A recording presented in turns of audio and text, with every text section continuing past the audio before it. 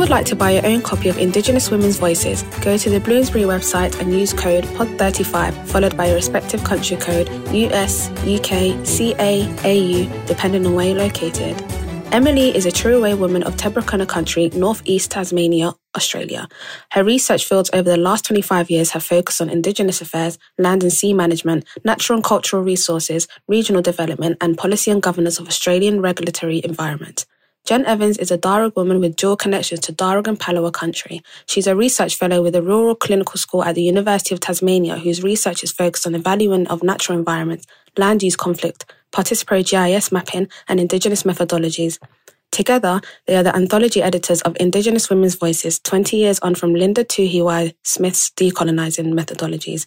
In part one of our episode, we'll be discussing the reason why the editors wanted to reflect on Linda Tuhiwai Smith's Decolonising Methodologies 20 years after its publication, examples of colonisation in academia, and the importance of incorporating Indigenous voices into our institution. We also delve into the process of making this an open access title and much, much more. Take a listen. Hello and welcome to today's episode of the Bloomsbury Academic Podcast. I'm one of your hosts, Wei Ming Kam. And I'm your other host, Rebecca Moravsky. Technically, it is tonight's podcast for me because we are talking to authors from Down Under today. It's Emily and Jennifer Evans, editors of the Indigenous Women's Voices book, 20 years on from Linda Tuhiwai Smith's Decolonising Methodologies. Welcome both of you and thank you so much for being on the show today. It's just an absolute pleasure to come from playing Hikineleplu country in northwest Tasmania to speak with you today. Yeah, thanks for having us. We're really excited to have a yarn with you today. We're both very excited as well. Without further ado, let's get into it. So the first question we want to ask, context, what is a methodological approach and how does one decolonize methodology? Great question. One of the things in Western education is that there's not a reflection about how knowledge is really gathered. So a methodology is quite different from a method. A method might be, I'll go out and collect data, or maybe I'll put together a survey, or maybe I'll go out there and count how many grains of sand. But a methodology is about the underpins of knowledge. And I've never actually read any Western academic text that says, I'm taking this approach, which, Western knowledge is based on objective, non-biased approach, 1,000 years of university learning from Europe mainly. You don't get that. And so what happens is that we're quite fortunate, but it's also a bit of an issue in that Indigenous methodology. They're not just a methodology. They've always got Indigenous put on front of them because they are outside of a Western tradition of how knowledge is gathered. We are not objective. Oh, no way. We bring ourselves and, as Indigenous people, we can't untangle who we are from country and homelands and place, family, our elders, our cultural practices, our ways of being and knowing. So it's no mistake that our way that we do our research, call it methodology, call it what you like, it's a reflection of who we are and how we are. It has to be natural. Yeah, it's not siloed out. You can't chop up an Indigenous woman into bits of knowledge, so we bring it all to the table. That's really powerful. For a little bit more context, this book, I think, is a reflection on a legacy. So why did you want to reflect on Linda Tuhiwai Smith's Decolonising Methodologies 20 years after its publication? And why do you think it's important that we hear from Indigenous women specifically? There was trouble brewing in New Zealand, in the university where our Diani professor was working. Back in 2018, September, I think it was, there was a protest outside. There were issues with her faculty being demoted, and that caught our eye and we thought, wow, our absolutely supreme Auntie professor is being treated this way. This is really disturbing. Perhaps this could blow across the Tasman Sea and get us in the work that we do as, a couple of isolated early career academics. It was a real concern because what she's been able to achieve in the 20 years has just been incredible. When she started out, those early reviews, they kind of suggested, oh, well, this might be useful for a handful of undergraduate Indigenous students. Yeah, maybe. I can't really see the massive context. And as time grew, a couple of other non-Indigenous reviewers started to notice it and said, yeah, okay, it may have some application, but, time will tell. And time did tell. What an amazing piece of work. Linda really codified the way how Indigenous peoples could operate within Western academies. She made it okay to have our connections to our life worlds means something within this framework that has always excluded us. And she did it from a position of saying that while we've been excluded from Western knowledges, our forms of knowing the world are really important, and we don't actually need anyone to tell us that.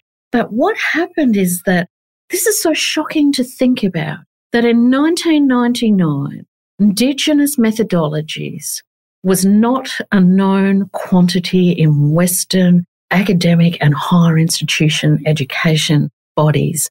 This was an unknown quantity. And so Linda actually codified a whole field of research and knowledge. And then for her to be treated, and what she called out was racism from her university, it meant that none of us were safe. And so Indigenous cultures are one about gratitude and paying respect to our elders.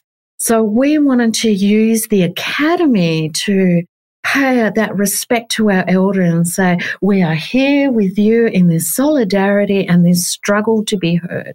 It really seems then that decolonizing methodologies changed the game in academia very significantly. What does this book mean to you both personally? Because it's clear that the impact and legacy is huge. We have to, again, think about what exclusion from academia and knowledge means. I mean, in Australia, the first Aboriginal PhD wasn't conferred until 1980, and that was from the University of Papua New Guinea. I mean, the first Australian university to confer a PhD on an Aboriginal and Torres Strait Islander happened in the mid to late 1980s. This is literally 30-something years old in Australia. Aboriginal people being part of the education system. And so what this meant to us is that this is still fresh, while new generations might think, okay, this is something that I can get into and dig around and feel connected to. For us, and particularly Jen and I, we're not young birds, we're quite old. This is our history.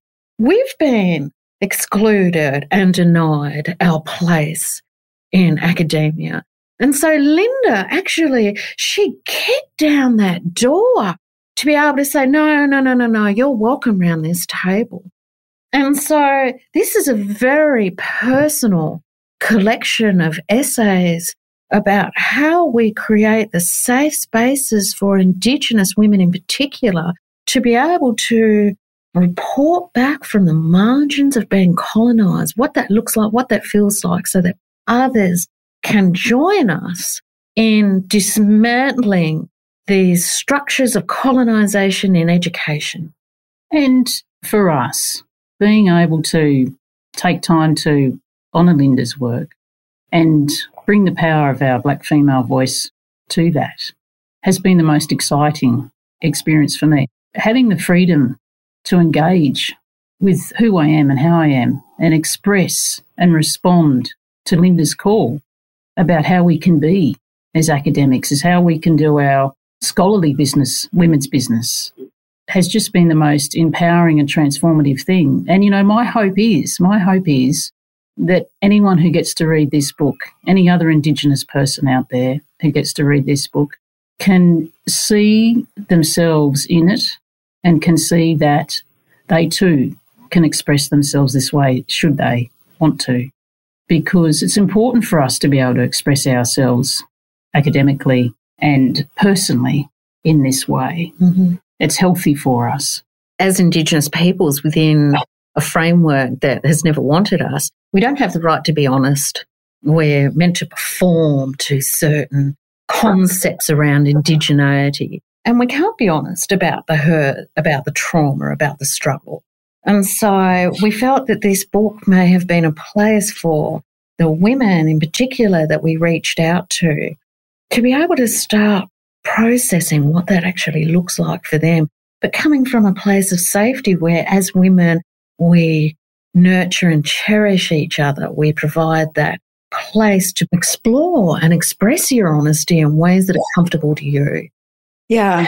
I mean, I think that the violence of the academy takes on so many different forms, but something about, the things that you were saying on safety really resonates with me, of just this idea that you have to perform your identity in these really colonial white spaces. And just thinking about the reason why visibility is so important is just for people on the margin who have not been allowed a seat at the table. You have to organize together and demand a seat at the table. And it's really just powerful to see people who look like you represented in these fields that have been so exclusionary in the past.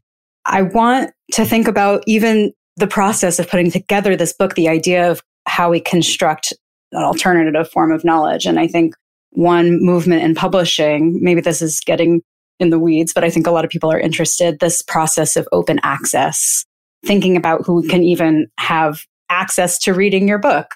So I was wondering if you could talk about the process of making your book open access, and did you find institutional support, or were there any obstacles that you ran up against? And how does open access relate to the act or the objective of decolonization?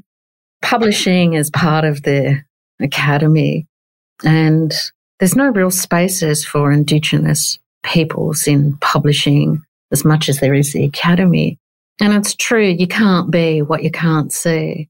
And unfortunately, colonisation and the structures of colonisation that collide with the structures of capital have meant that knowledge now comes at a price. I mean, it's quite different from Indigenous cultures where knowledge is a system that we aspire to, that there's not that many barriers beyond yourself and how you move up the scale to become an elder. And it is expected of you. You are cherished, you are nurtured. And while there is secret, sacred knowledge, it certainly isn't exclusive knowledge. You have to earn it to work it. And that's quite different from capacity to buy a book, pay out some cash. We know that Indigenous peoples are some of the world's poorest peoples. Why would I want to have a sister girl or an auntie or a grandmother pay out to see themselves in the most legitimate and authentic publishing spaces? That's Z Impact and Bloomsbury Books. And so this is part of the gift of gratitude, the sense of gratitude, of paying forward, of always, as an Aboriginal woman, you always leave things in a better condition than what you found it. And so you could be anywhere as long as there's an internet connection and have access to this book. And that's really, really important, particularly for young women in countries that crush Indigenous peoples. We want to be able to say, we are here for you. And so open access has been incredibly central to the frame of how we want Indigenous women's business to be seen and heard, that this is for everyone to join us and walk with us in creating equity. And so my university in particular, Swinburne University of Technology, was absolutely supportive. I was able to use my own research funds to do this. And we wanted a sense of being able to centre Indigenous voices when they're always being marginalised. And so open access is about providing that equity back to Indigenous women in particular. But for all people, we don't want non-Indigenous people to feel left out on this. Not just as important to walk with us in this aim of decolonising, because if they don't know how we feel and see the world, how are other people meant to join us in crushing these systems of denial and exclusion? And the beauty of the online capacity is that ability for people to share digitally. That's incredible. We all know how powerful that can be. And, from there, hopefully that can spark discussions. It can spark debate, spark some thoughts. Maybe it'll touch someone and someone will do something amazing. Yeah, it could be the first time someone's actually had contact of hearing, reading the voice of an Indigenous woman. I mean, that's extraordinary. It is a matter of gratitude that in honouring Linda's work, we make it accessible. Yeah, I'm very excited to see what conversations are sparked by your book, and in particular by it being open access.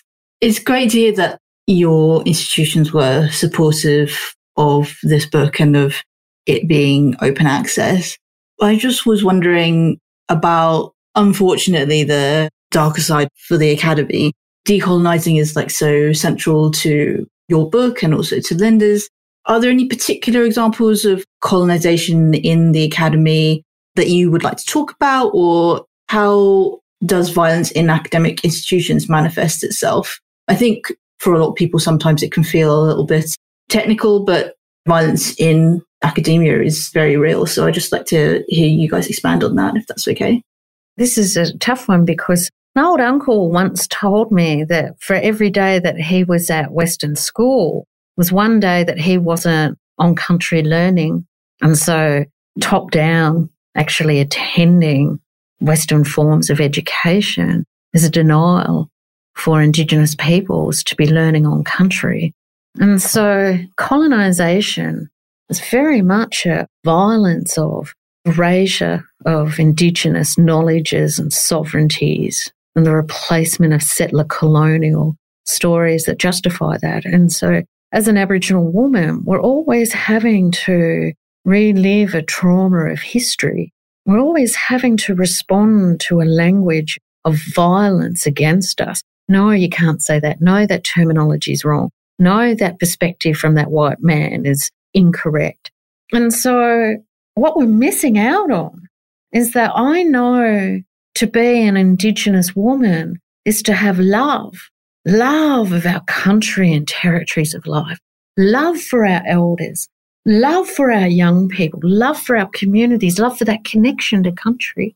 And in denying Indigenous people's knowledges and in denying the way how Indigenous peoples connect to country, I feel so sad for non-Indigenous peoples.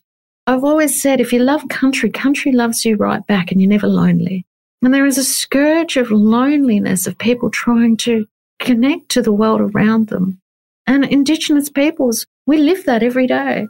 And so to have that denied, the right for us to be honest, to speak about how glorious it is, and that gift of kinship and reciprocity with country, makes me sad.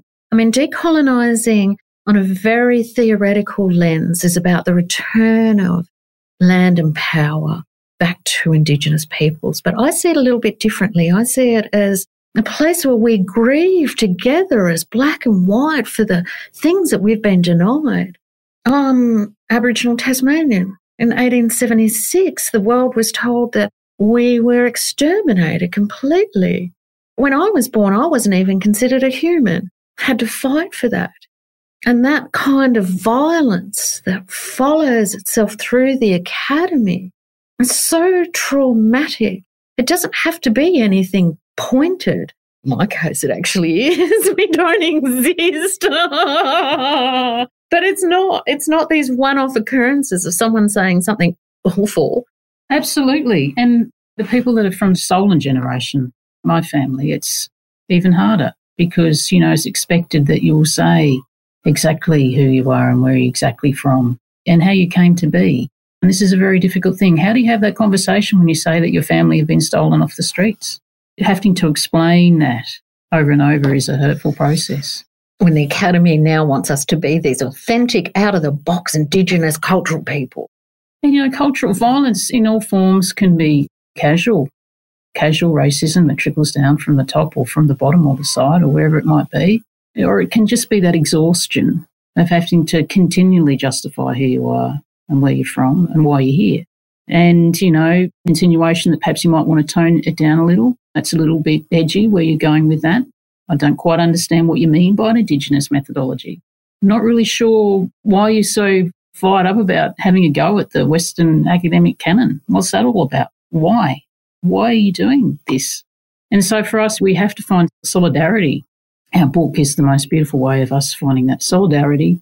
And it's a beautiful expression of how it's possible to bring people together. We refer to each other as sister girls. And, even the process of writing together was the most beautiful, most cathartic, the most strengthening, the most powerful way I've ever written, ever. It has been, for me, if this is it in terms of my academic and writing experience, I'll be very, very happy in my whole life. I've written for others and it's kind of stale. It's from a distance. There's a call out, you write an abstract, you submit it, you get it peer reviewed, you get it published. For us, we came together with Zooms, we had chats, we had yarns, we checked in. We worked with our sister contributors, worked with them to keep them safe because we were asking something absolutely incredible of them. We were asking them to open themselves up to the world, for some to tear off wounds, to talk about who they are and where they come from and how it feels to survive the violence of the academy. There wasn't one author, and even for ourselves, who in speaking and saying, come write for us. And it's like, my voice doesn't matter. What have I got to say? And this absolute low self-esteem that the Academy has taught us as Indigenous women to despise ourselves, that our voice has no value. The behind the scenes of this book is so extraordinary that none of us have had a voice. And when we all came together, as Indigenous peoples do, the collective gave us that sense of a powerful voice. The cover art really reflects that. We are unexpected. We are beautiful women of spectrum and a range of skin colour because that's our history. Violence of the Academy comes out of the violence of us, kidnaps and the rapes and the assaults. And so we weren't going to try and pretend that we're something that we're not. And that's why I like this beautiful volume, because Linda gave us permission to be as broken and as glorious and as authentic in that perspective of finding ourselves as what we wanted to be. Yeah. So much of what you were saying, really, so many things come into my mind. Just, I think that when your existence isn't treated as the default of humanity, speaking truth to your experiences and your identity is treated as a threat to that. If your narrative, if your history hasn't been treated as just default humanism, then I think the people who occupy positions of power are threatened by the ways in which that knowledge can undermine their identity. I wanted to ask, what's at stake when we don't decolonize knowledge? And I think one of your points is just that I think we all lose something when we don't embrace and privilege Indigenous knowledge. Recently, I read, this really reminds me of Braiding Sweetgrass, Robin Will Kimner's book. This is just as an aside, but she talks about this moment of how in her nation, in Potawatomi Nation, there's this word for the process of a mushroom springing from the earth overnight, just magically, and that there's not a word for that in English. And it really stuck with me because I just feel like even as my own experience of just being in the most disenchanted, super capitalist country on earth, just the ways in which I have also living on this colonized land as a settler, having the history of settler colonialism in my blood, just the ways in which I've also been divorced from the land and how that has just been such a disservice to me as well. I was wondering if you could talk a little bit more about that, like just what we all lose out on when we don't decolonize the institutions. It's lonely. It's lonely when, particularly as settler colonials, I don't bear a grudge. I want people to become my kin. I want to be able to recognise everyone as brothers and sisters. I want people to know that connection to country. I believe country, our territories are alive, pliant and elastic enough to have a space and a place for everyone. colonisation says that you're not allowed to be vulnerable. You're not allowed to be connected. You have to own. You have to be owning that domain of nature. You have to create a resource and extract from it. You can't just belong. There's always something out of capital. Capitalism is the most exhausting system. Whereas for Indigenous peoples, capitalism, you have to become global. Whereas Indigenous peoples, we don't want that. We just want you to care for that little bit of country. We want you to know every blade of grass, every bird song, every cloud in the sky. Our territories in Australia are only the majority, maybe 100, 150 kilometres. We know our backyard. And out of that, there is a sense of relaxation about who we are as people. As Indigenous peoples, our role is not to work. It's not to have a career. It's to exist, to care for country. And that's just so generous. It's the space that I want others to explore and experience. This is what colonisation has denied everyone else. This right to just be beautiful, never have anxiety. As Indigenous peoples, we never had jails. We never had homelessness, food poverty. Might have had moments where, it's cyclical and seasonal. None of these things existed. So this sense of anxiety and depression, it's a terrible, terrible thing. And as Indigenous peoples, it's not the solution, but it's part of a solution. That country wants you well. Country wants you healthy. Country wants you to feel that sense of love and belonging. And so for me, this is the heart of my decolonising efforts. I want people to belong to me through that kinship. They then belong to country. And this is what all our women are trying to do, to voice that welcome and that hand of come with us. First, we have to understand what the damage has been, not only to us, but to others, being denied this and being made to feel that they are better than us and being the right to destroy our lives and our lands. This is about healing. This is about a space of vulnerability, to be together, to care for country, leave it in a better place than what we found it. Country has its own agency. Country and homelands have their own sovereignty, they have their own power. And in that power, they have the ability to invite relations, whether that be with Indigenous people or non-Indigenous people. Colonisation is about controlling, taking ownership of, taking charge of, speaking for and ignoring.